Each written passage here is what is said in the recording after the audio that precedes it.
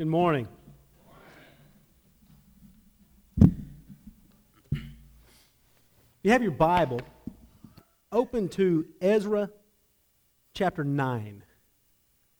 Ezra chapter 9.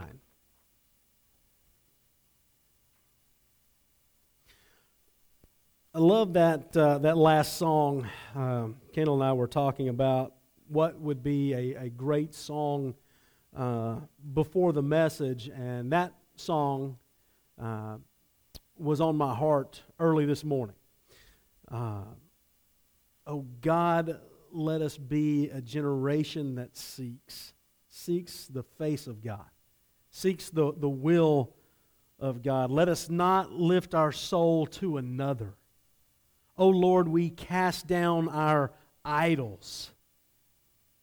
Man, that song is a prophetic witness to what we need today.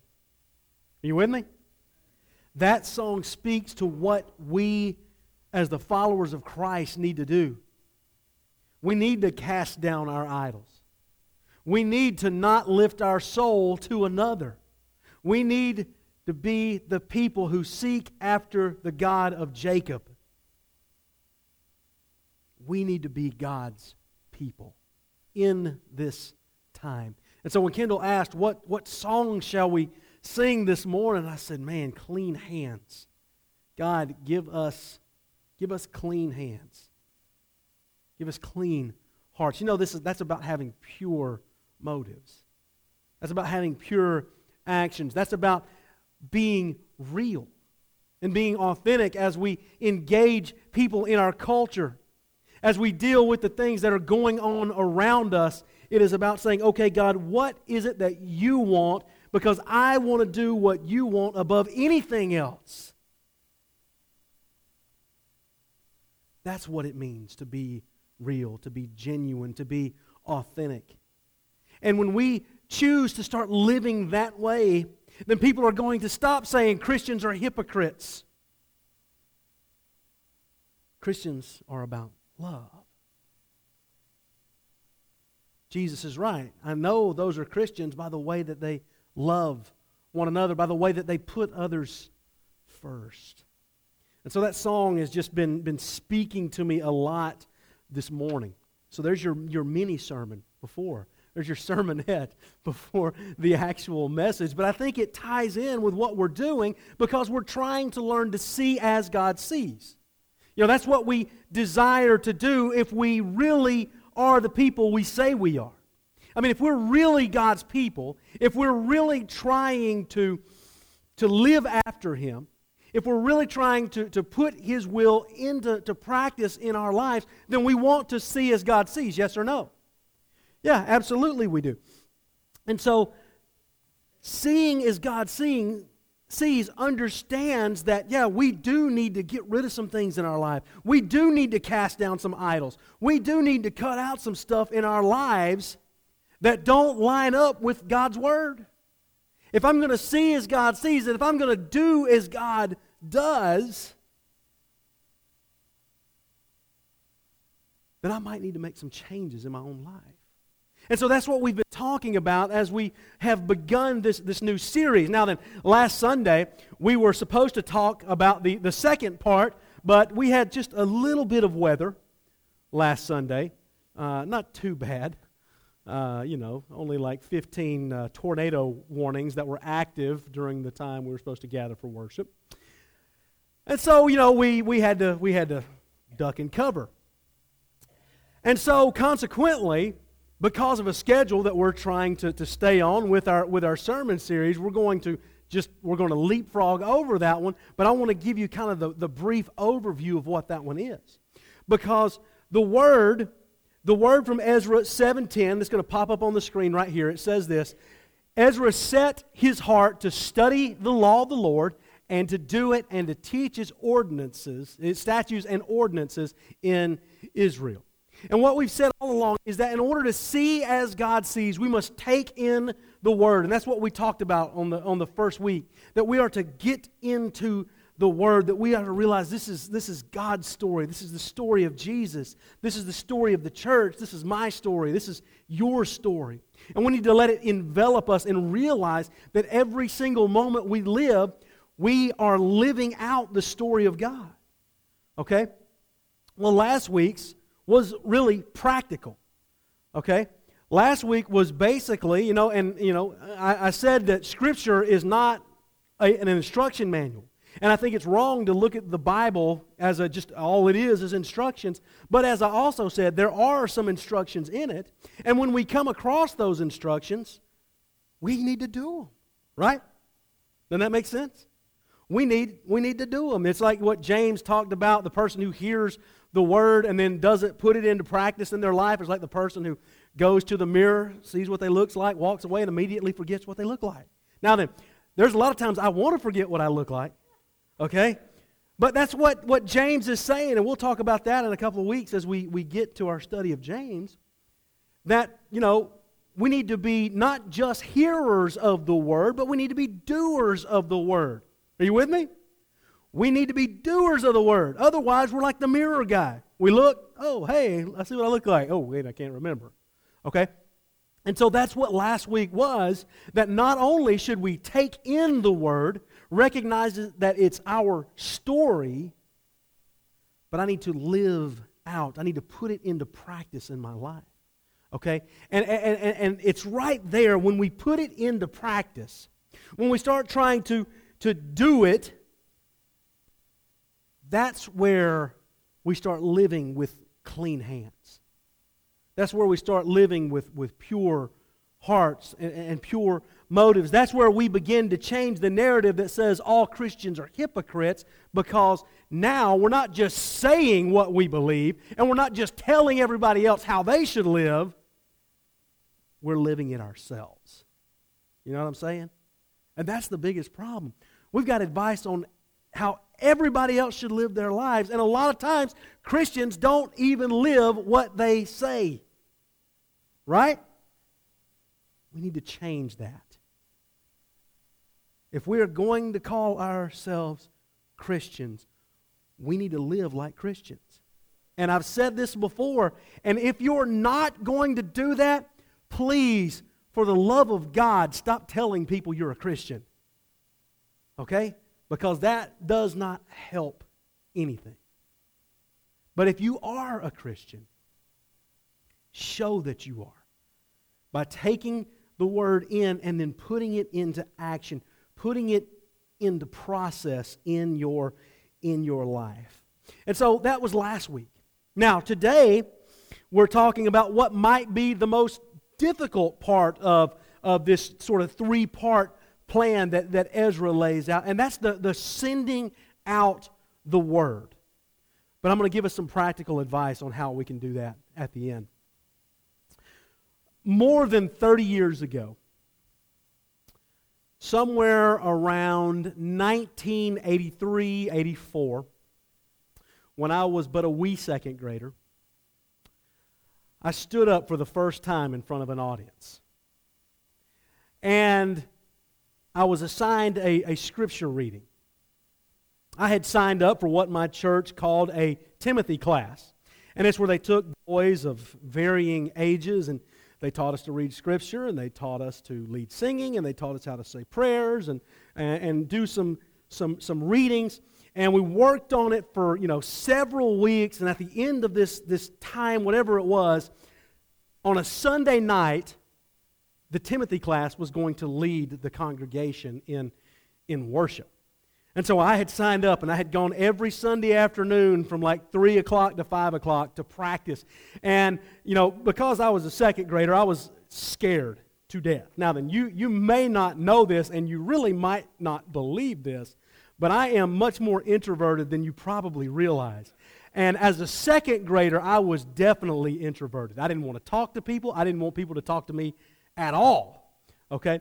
But for some reason, and I still don't know why, I agreed to do this. And so they assigned me a scripture, and I still remember to this day what scripture it was. Genesis 3:15. And I will put enmity between you and him, between your seed and her seed, and he shall bruise your head, and he shall bruise your heel. Now, then, I don't know why you give a verse like that to a second grader, because it's pretty doggone scary. And I'm like, are we talking about a snake bruising the heel, stomping the head? I didn't know. I didn't know what on earth that was talking about. But the night came around that we were supposed to do this, and this was back in the day when they had those gigantic, huge wooden podiums that were meant to really separate the clergy from the laity and, all of that stuff. And so we had one of those. But, I'm a second grader, and several other second graders were we're too small to stand behind this thing. And so they built us this special little one, and I still had to stand on top of a milk crate. And so I stood on this milk crate, and I'm beginning, and God will put enmity. And as I'm reading very confidently, a voice from the audience rings out. Hey, Jason! My brother decided to give me a shout out. And my voice quivered, and I almost fell off the milk crate. Somehow I managed to get through the reading. I probably reversed the words and all this, that, and the other. But I was scared to death. It really is a wonder that I stand up and preach for a living, because that was my very first experience as like an 8-year-old, 30-something years ago. I was scared to death. And amazingly, I signed up for it the next year, and it went a little better after a good brotherly talking to with my younger brother. But today we're talking about what it means to send out the Word. And what does that mean? How are we supposed to do this? How are we supposed to send out God's Word? Well, when you learn to see as God sees, that means we are in the Word. We're knowing the Word. We're putting it into practice in our lives. And that also means that we must send it out. We must give it to others, and that's what we're talking about. Now, as we come to Ezra chapter 9 and Ezra chapter 10, and I'm not really even sure how much of 9 we'll read. We're going to read some, and then we'll just, what seems like a good place to move on, we will. But as you come to Ezra chapter 9, you got a lot of stuff that is happening. A guy named Zerubbabel, great name, by the way, if you're looking to name your child Zerubbabel. Anybody looking for baby names? I wonder if the Potters would consider that. Zerubbabel Potter.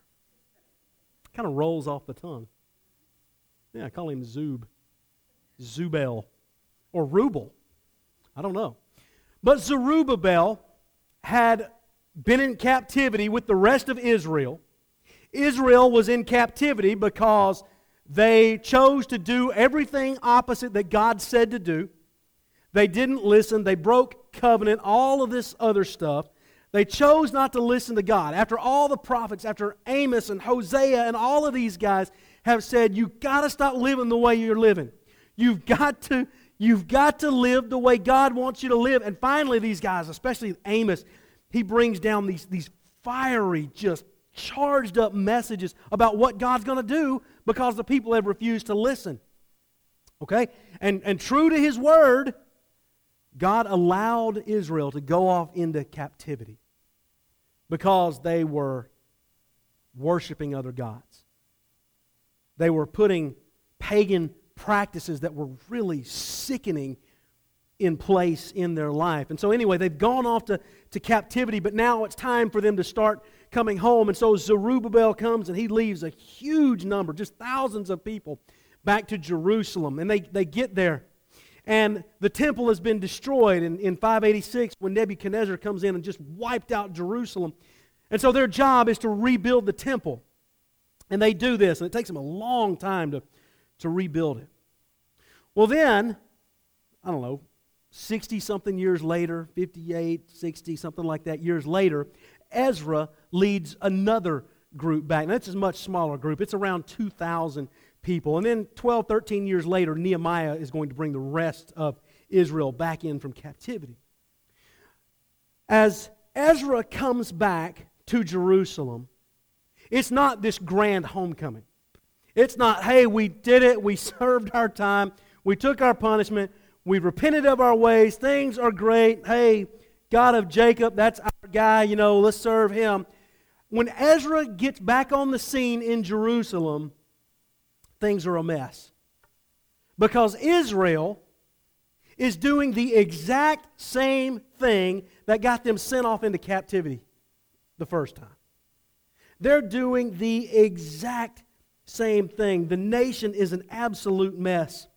So he comes back home. The end of chapter 8 is talking about these burnt offerings and all of these things that were made. And then you get into chapter 9, and it says, after these things were done, the leaders approached me, that's Ezra, and said, the people of Israel, the priests and the Levites, have not separated themselves from the surrounding peoples, whose detestable practices are like those of the Canaanites, the Hittites, the Perizzites, the Jebusites, the Ammonites, the Moabites, Egyptians, and Amorites.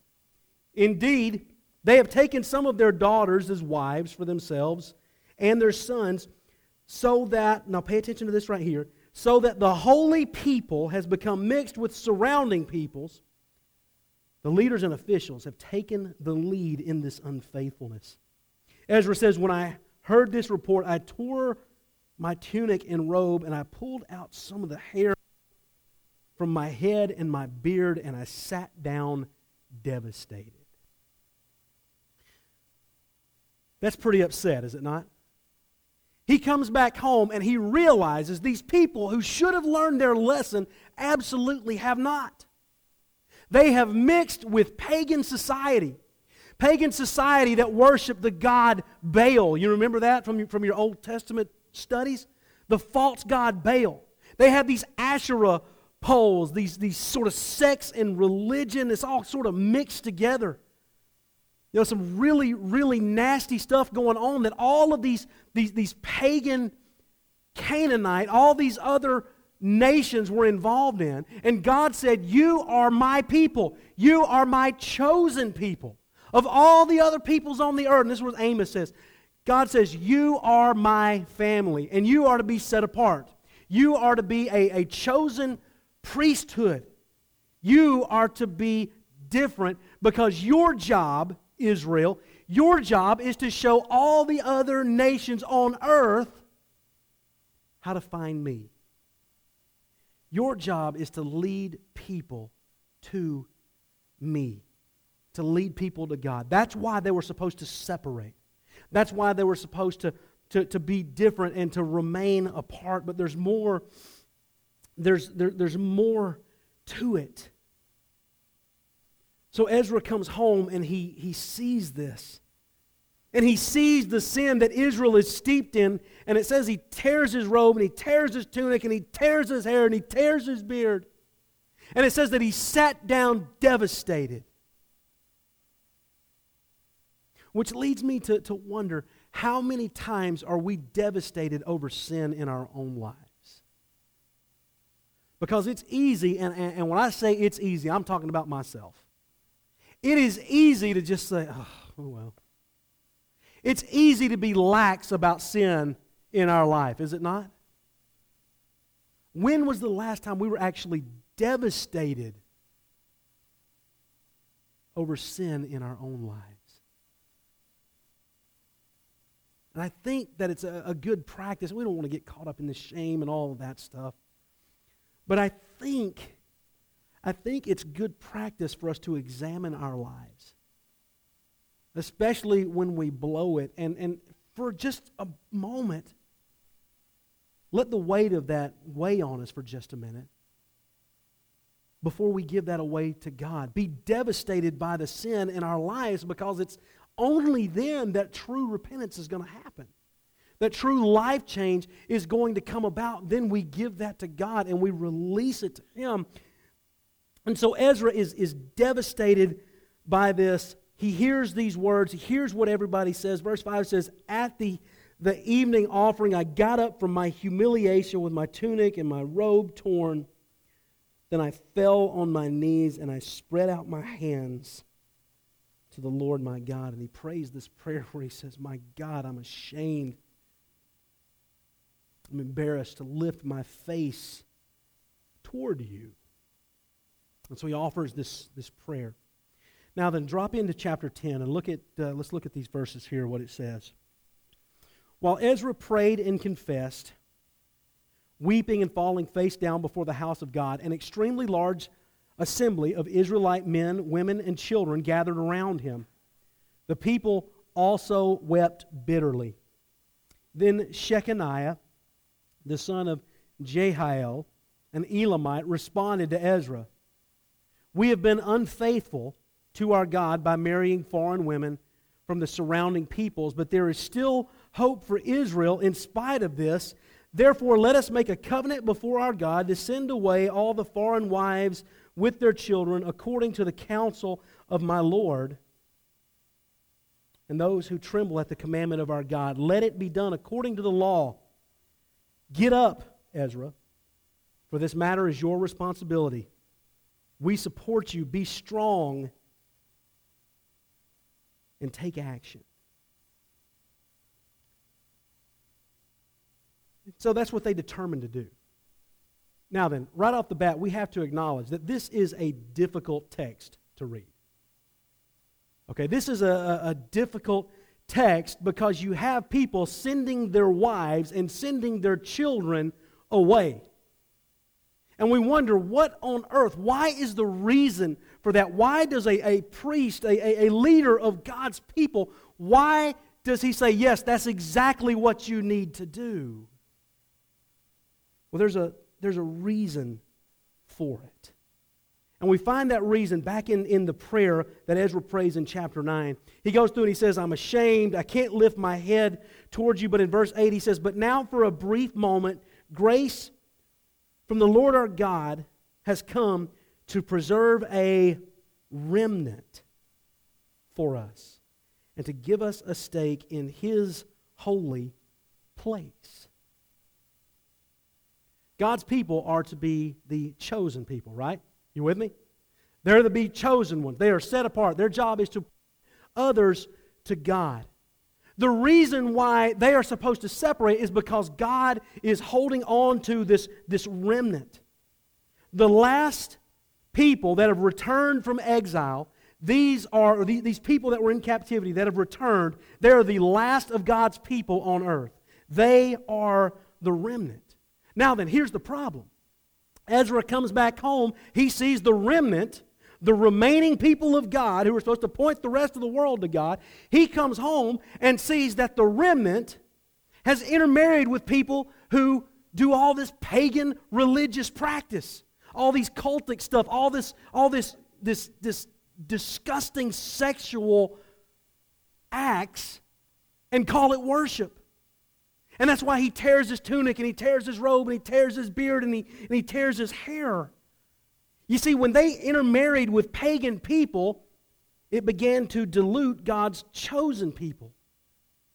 You see, the reason why God told them not to intermingle with them is because He says, if you intermarry with those people who have no respect for me, no authority, don't care, you're going to give in to temptation. And you are going to worship their false gods. And you're going to participate in their detestable practices. And I don't know if they're like, no, we're not going to do that. But yet that's exactly what they do.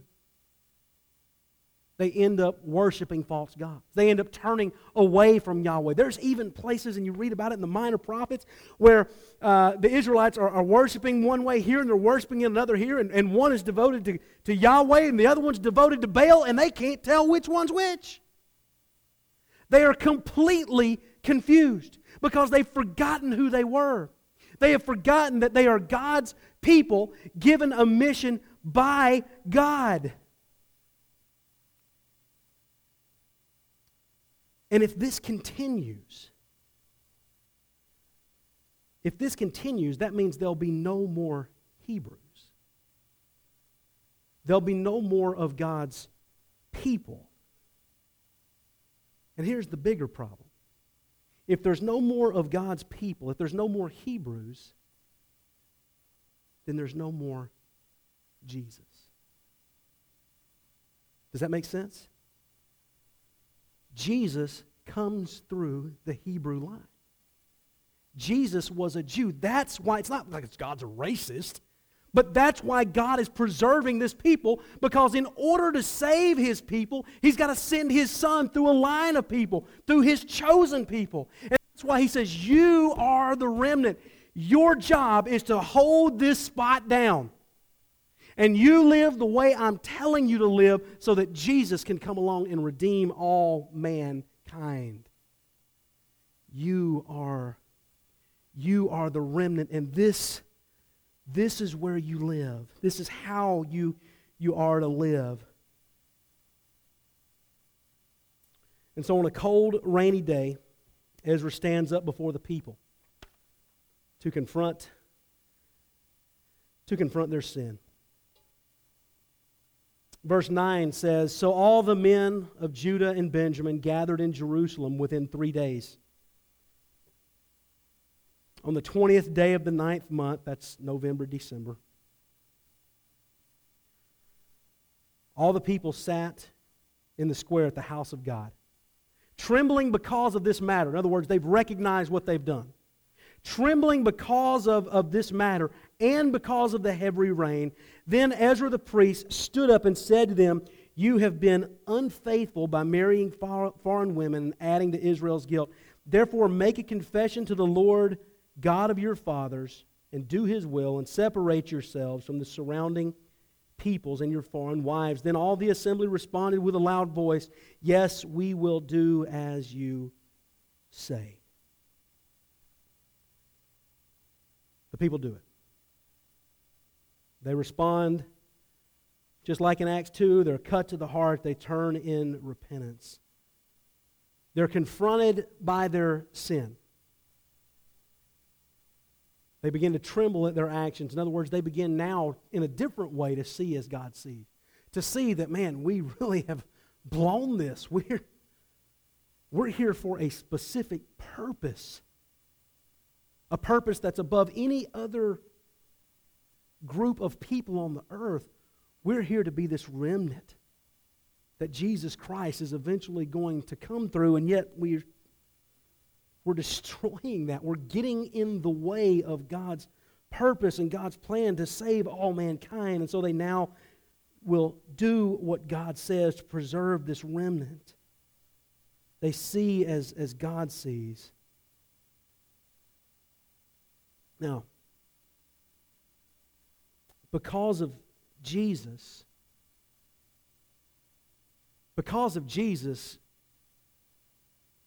it's no longer a physical people that are the remnant.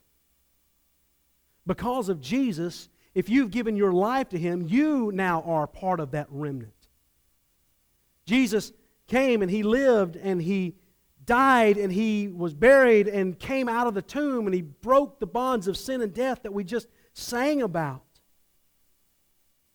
And we now are a part of that remnant. We are a part of the people that are supposed to point others back to God. Does that make sense? You see how this is our story as well? It's no longer just the Hebrews. It's now all people who have given their lives to Jesus. Okay? And we know that God wants everybody, because think about that scene in Acts chapter 10. That crazy one where Peter's on the roof and the sheet lets down and there's clean and unclean animals. Kill and eat. Peter, no, I can't do it. I've never eaten anything unclean. Happens 3 or 4 times. Finally, the voice says, "Nothing I've made is unclean." The metaphor was, there's no people that are any different from the rest of you. All people are the same in my eyes, and I accept anybody who turns to me in repentance and contrition in their heart. Peter says that we are a royal priesthood. We are a chosen people. We are that remnant. And our job is to help others see as God sees. Take in the Word and send out that Word. So the question to us then is, how do we see as God sees? How do we send out this Word? More specifically, how do we as men and women, How do we as spouses and parents, how do we as children and teenagers and brothers and sisters and bosses and employees, as students, how do we see as God sees? I think it's by following the advice of Ezra. Taking in the Word, putting it into practice in our lives, and then sending it out to others. We take in the Word, we develop time and study in the story, recognizing that this is our story. Not only that, we put it into practice in our lives, and then we send it out. And so that leads us then to another question. Well, how do we go about doing this? We know there's very few times in Scripture where we're told to preach and to teach. Okay? There's not that many places where the Bible says that. You'd think there'd be a bunch, but there's actually only a few times. At the end of his life on earth, as he's getting ready to ascend back up to heaven, Jesus turns to his disciples, his chosen guys, and he tells them, go into all the world. Make disciples of all nations, baptizing them in the name of the Father, the Son, and the Holy Spirit, teaching them to obey everything I've commanded you, and I'm with you always, even to the very end of the age. Okay, so there's one. We call that the Great Commission, where Jesus commissions his apostles. You now take everything that I've taught you, everything that you've seen me do, and you go into the world and you do this. You baptize people in my name. You make disciples. You teach them how to be my people. Okay? You teach them how to do this. And that's why we sit here today. Because those guys took that commission seriously, and they went out and they shared the word. So here's the deal. Every single one of you must become preachers. Sound good? No? That's not right? Every single one of you must become Bible teachers, if not preachers, right? Oh, wait a minute. For some people, yes, that's true. God has called you. God has gifted you. He's given you ability to preach. He's given you the ability to teach and to study Scripture and to be able to take that text and be able to help it come alive and help people to see it. But there's places in the book of James that says not everybody should teach. For lots of reasons. One, because of gifting. But two, teachers are held to a higher standard. Because teachers and preachers, pastors, are responsible for the spiritual guidance of a flock, of a congregation. And so James gives that warning. Hey, look, before you do this, you need to know not everybody needs to be doing this. Okay? Because not everybody is willing to accept the responsibility that comes with it. Okay? So yes, not everybody should teach. Not everybody should preach. That's also not because of that warning. It's also, too, because God gifts us in different ways, does He not? He gives us different abilities. Some of you are very, very, very good encouragers. Okay? Some of you have a strong gift of prayer ministry. Okay? Some of you are very, very good at leading in servant ministry. Okay? And not everybody is gifted in the same way. Okay? That's why, the Bible also says that He gave some to be apostles, some to be evangelists, some to be pastors, some to be teachers. Because not everybody is gifted in the same way. Okay, so then that means we have to figure out what that means. Because I recognize, because I felt this way when I was a second grader, it absolutely terrifies some people, and some of you, it absolutely terrifies you to think about standing up here and preaching or teaching. Does it not? Can I get an amen from those that it terrifies? Yes. It terrified me. Okay? I'm still terrified today. Okay? Afraid I'm going to get up here and say the dumbest thing ever. Okay? Which that's always a possibility, so be warned. Okay? And today could be that day. You never know. So when we recognize our gifts, we recognize, okay, not everybody can do this. how then, if I'm supposed to take in the Word, if I'm supposed to do what it says, okay, part of what it says is to send out that Word. So how am I supposed to do this if I can't preach and I can't teach? Now, if God has called you to preach and teach and you don't do it, you're like the guy who took the talent and buried it in the sand. You're not using it. Okay? But the other thing is true too. If God has gifted you in some other way, maybe you're a singer, you're whatever it might be, if you're not using that talent, God's going to take it away because you're like the guy who buried it in the sand. And it was taken away from you. You got to use the gifts that God has given you. All right, so then how do we do this? How do we go about sending out the Word if preaching or teaching is not our calling? Well, I think it's best to look at the advice that Paul gave to Timothy. Timothy was a young minister, and evidently nobody was listening to him because when you're young, nobody thinks you have anything to say. Okay, now then, having been a young minister at one time, and I know that's not really, that's sort of relative now, but one time I was a young minister leading a church, and I felt like nobody listened to me. You know why? I was an idiot. Okay? I didn't know anything. I thought I knew stuff, but I didn't know anything. You know how it is. People try to give you advice on something, they haven't lived it themselves. It's like, okay? Like the person who is not a parent and gives you parenting advice. You know what I'm talking about? Tell you how to raise your kids when they don't have any kids themselves. It's like, okay, why don't you just run into this at great speed because I don't have time to deal with that. But I think Timothy was having some issues because he was young, because people didn't want to listen to him. And so Paul writes, and I'm going to read this to you from the New Living Translation. It'll be on the screen here in 1 Timothy 4:12. He says, "Don't let anyone think less of you because you're young. Be an example to all believers in what you say, in the way that you live, in your love, in your faith, and in your purity." That right there, I think Paul is saying, look, hey, nobody's going to listen to you right now. Because you're a young buck, you're a young whippersnapper, you're an intern. You think you know everything, but you've not been in the real world. Life hasn't kicked you in the teeth yet. You don't have any real world experience. You might not have experienced any failures that have shaped you and molded and seasoned you. You've not been through the crucible with people in something yet. But if you want people to pay attention, Timothy, here's what you do. And I think this goes for all of us too, especially if you've not been called to teach or to preach, but you want to know and you're serious about your commitment and you're serious about sending out the Word. I think these words apply to us as well. Set an example. Set an example by the way you live your life. You know, it's that old saying, I'd rather see a sermon than hear one. I think that's what this is about. Set an example in all of these ways. Set an example in your speech and in your conduct, you know, the way you live your life.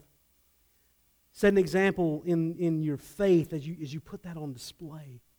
Okay, as Paul is talking about this, and he says, be an example to the believers in all that you say. That's the number one thing that probably gets Christians in trouble quicker than anything else. Does it not?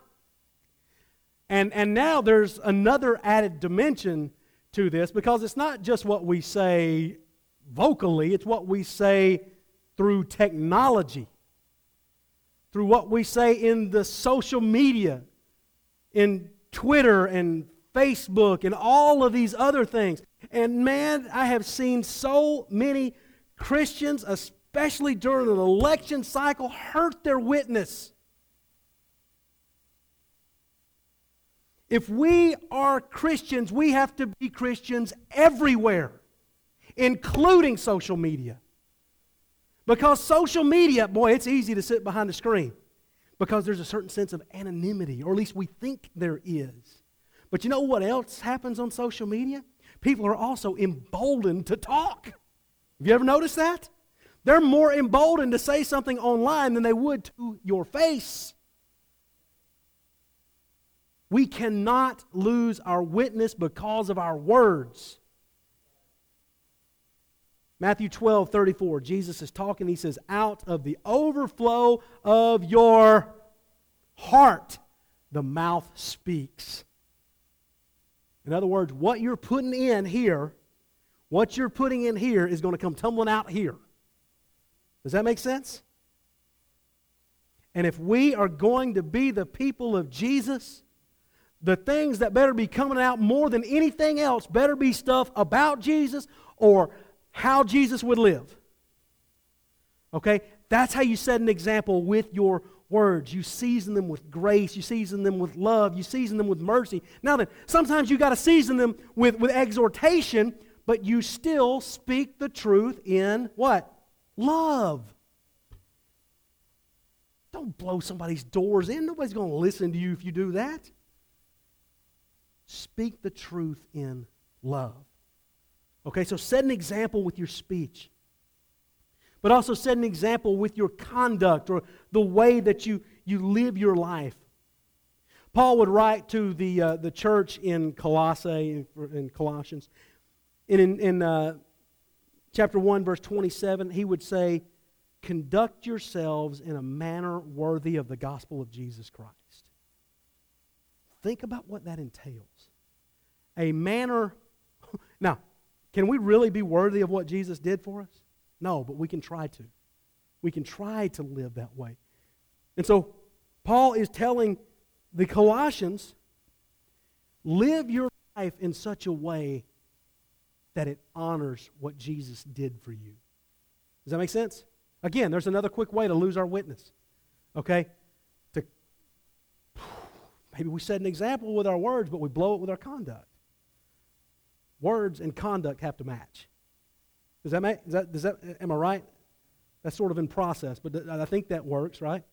Our words, our conduct, our action have to match our words. If not, there's a disconnect, right? That's where hypocrisy and all of those other things come in.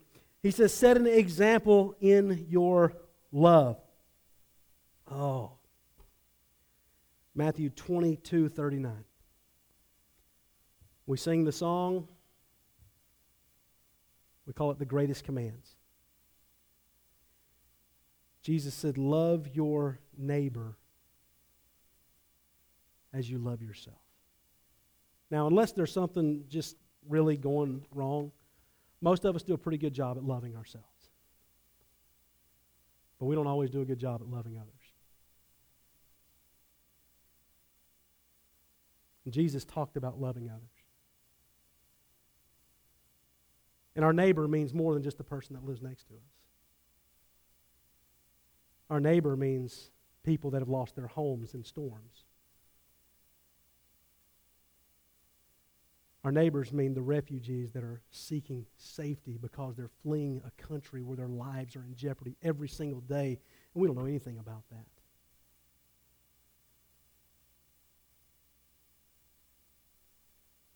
They will know you are Christians by your love.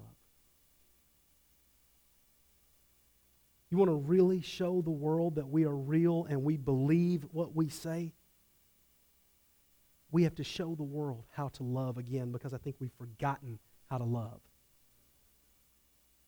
Whew. I think Christians are more known for what they're against than what they're for.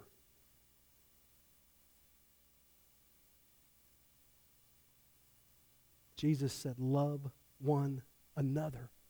You love God with everything you've got. The second commandment is just like that one. You love your neighbor as much as you love yourself. He says everything else is in this book. Nothing else is more important than that. All the what? Law and the prophets hang on this. In other words, there's nothing else that trumps love. Oh, 1 Corinthians 13. Now these three remain, faith, hope, and love. And the greatest of these is what? Love. That's how we send out the word, by showing people that we love them. Whether we agree with them or not. I mean, there's plenty of people who we don't agree with. Okay, there's plenty of people who don't agree with me and I don't agree with them. But that does not give me the right to not love them. I may not like their actions, I may not like what they do or what they say, but I have to, if I'm going to call myself a follower of Jesus, I have to love them. Man, that ties into a whole bunch of other stuff. Forgiveness, all those kinds of things. All right, next. Set an example to the believers in your faith. Scripture tells us that we are to walk by faith and not by sight. You know, a lot of people say, well, if I can't see it, I can't believe it. You know, that's not faith. Okay? Faith is the substance of things that are hoped for. This is Hebrews 1, or Hebrews 11. It's the substance of things hoped for. In other words, the things I believe, the things that I'm longing to happen, the things that I'm expecting, like God's kingdom to be advanced in a community. Lives are to be changed. It's the substance of things hoped for, the evidence of things not seen. Can I actually physically see God? No. Do I believe He's there? Yes. If I can actually physically see God, that's no longer faith. That's sight. And we're to walk by faith, not by sight. Drop down a few more verses in chapter 11 of Hebrews, and it says, it is impossible to please God without faith. And so we have to show people, show our community that we believe what we say. That we believe there is a better way to live, that Jesus died and bought us back and redeemed us, and that there is a different way to live, that we live into that. We talked about it a few weeks ago, that where we become more like God because we're living into the redemption that we have. And we believe that there is a better way to live life. And so we put our faith behind that. And then finally, he says, be an example in your purity. And that one's tough. Matthew 5, Jesus says, blessed are the pure in heart. You know, and again, this goes right into what we're going to start next week. It's about not having false motives. Okay, I've known lots of Christians, and by lots of Christians, I mean me at times, where my motives have not always been pure. Okay, and it's easy to manipulate and do all those kinds of things. But if I'm really going to send out God's word, I have to live pure. I can't be associated with things that are not pure. And that's how I set an example. And I think that is how we send it out. You know, you don't have to preach. You don't have to teach. You don't even have to lead a Bible study if you'll set an example with your life.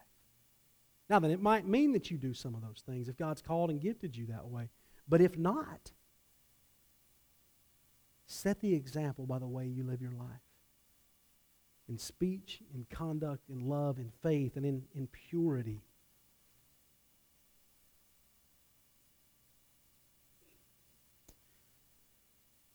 Jesus would also go on to say, no one lights a lamp and puts it under a basket, but rather on a lampstand. It gives light to all those who are in the house. In the same way, let your light so shine before people so that they may see your good works and give glory to your Father in heaven. As we begin this new year at Cornerstone, I want it to be the most blessed year in our history so far. That's an uphill battle if we're doing that on our own. Right? I mean, let's just look around and let's be honest. That's an uphill battle. But we have to be more than conquerors through Christ. That's the only way that we have the most blessed year possible. That doesn't mean that it's all physical growth, but it means the way we grow spiritually. It means that we're becoming more Christ-like in what we are doing. I want our marriages, I want our families, I want our homes, I want our jobs and relationships to be blessed. I want you to be a blessing in someone's life in 2017. I want each member of Cornerstone to influence somebody for Christ this year. This year. Don't just depend on the leaders to do it, because we cannot do it. And we're human and we will fail. Remember, if you have confessed Jesus, you are a chosen people. You are a holy priesthood. You are set apart of that remnant that is to point people back to God, to advance the kingdom, show people that there is a better way. We do that by following the example of Ezra. He took in the Word, he did what it said, and he sent it back into the world. Ezra 7, 9, and 10 says, the gracious hand of his God was on him. Now Ezra had determined in his heart to study the law of the Lord, to do it, and to teach its statutes and ordinances in Israel. Let's pray.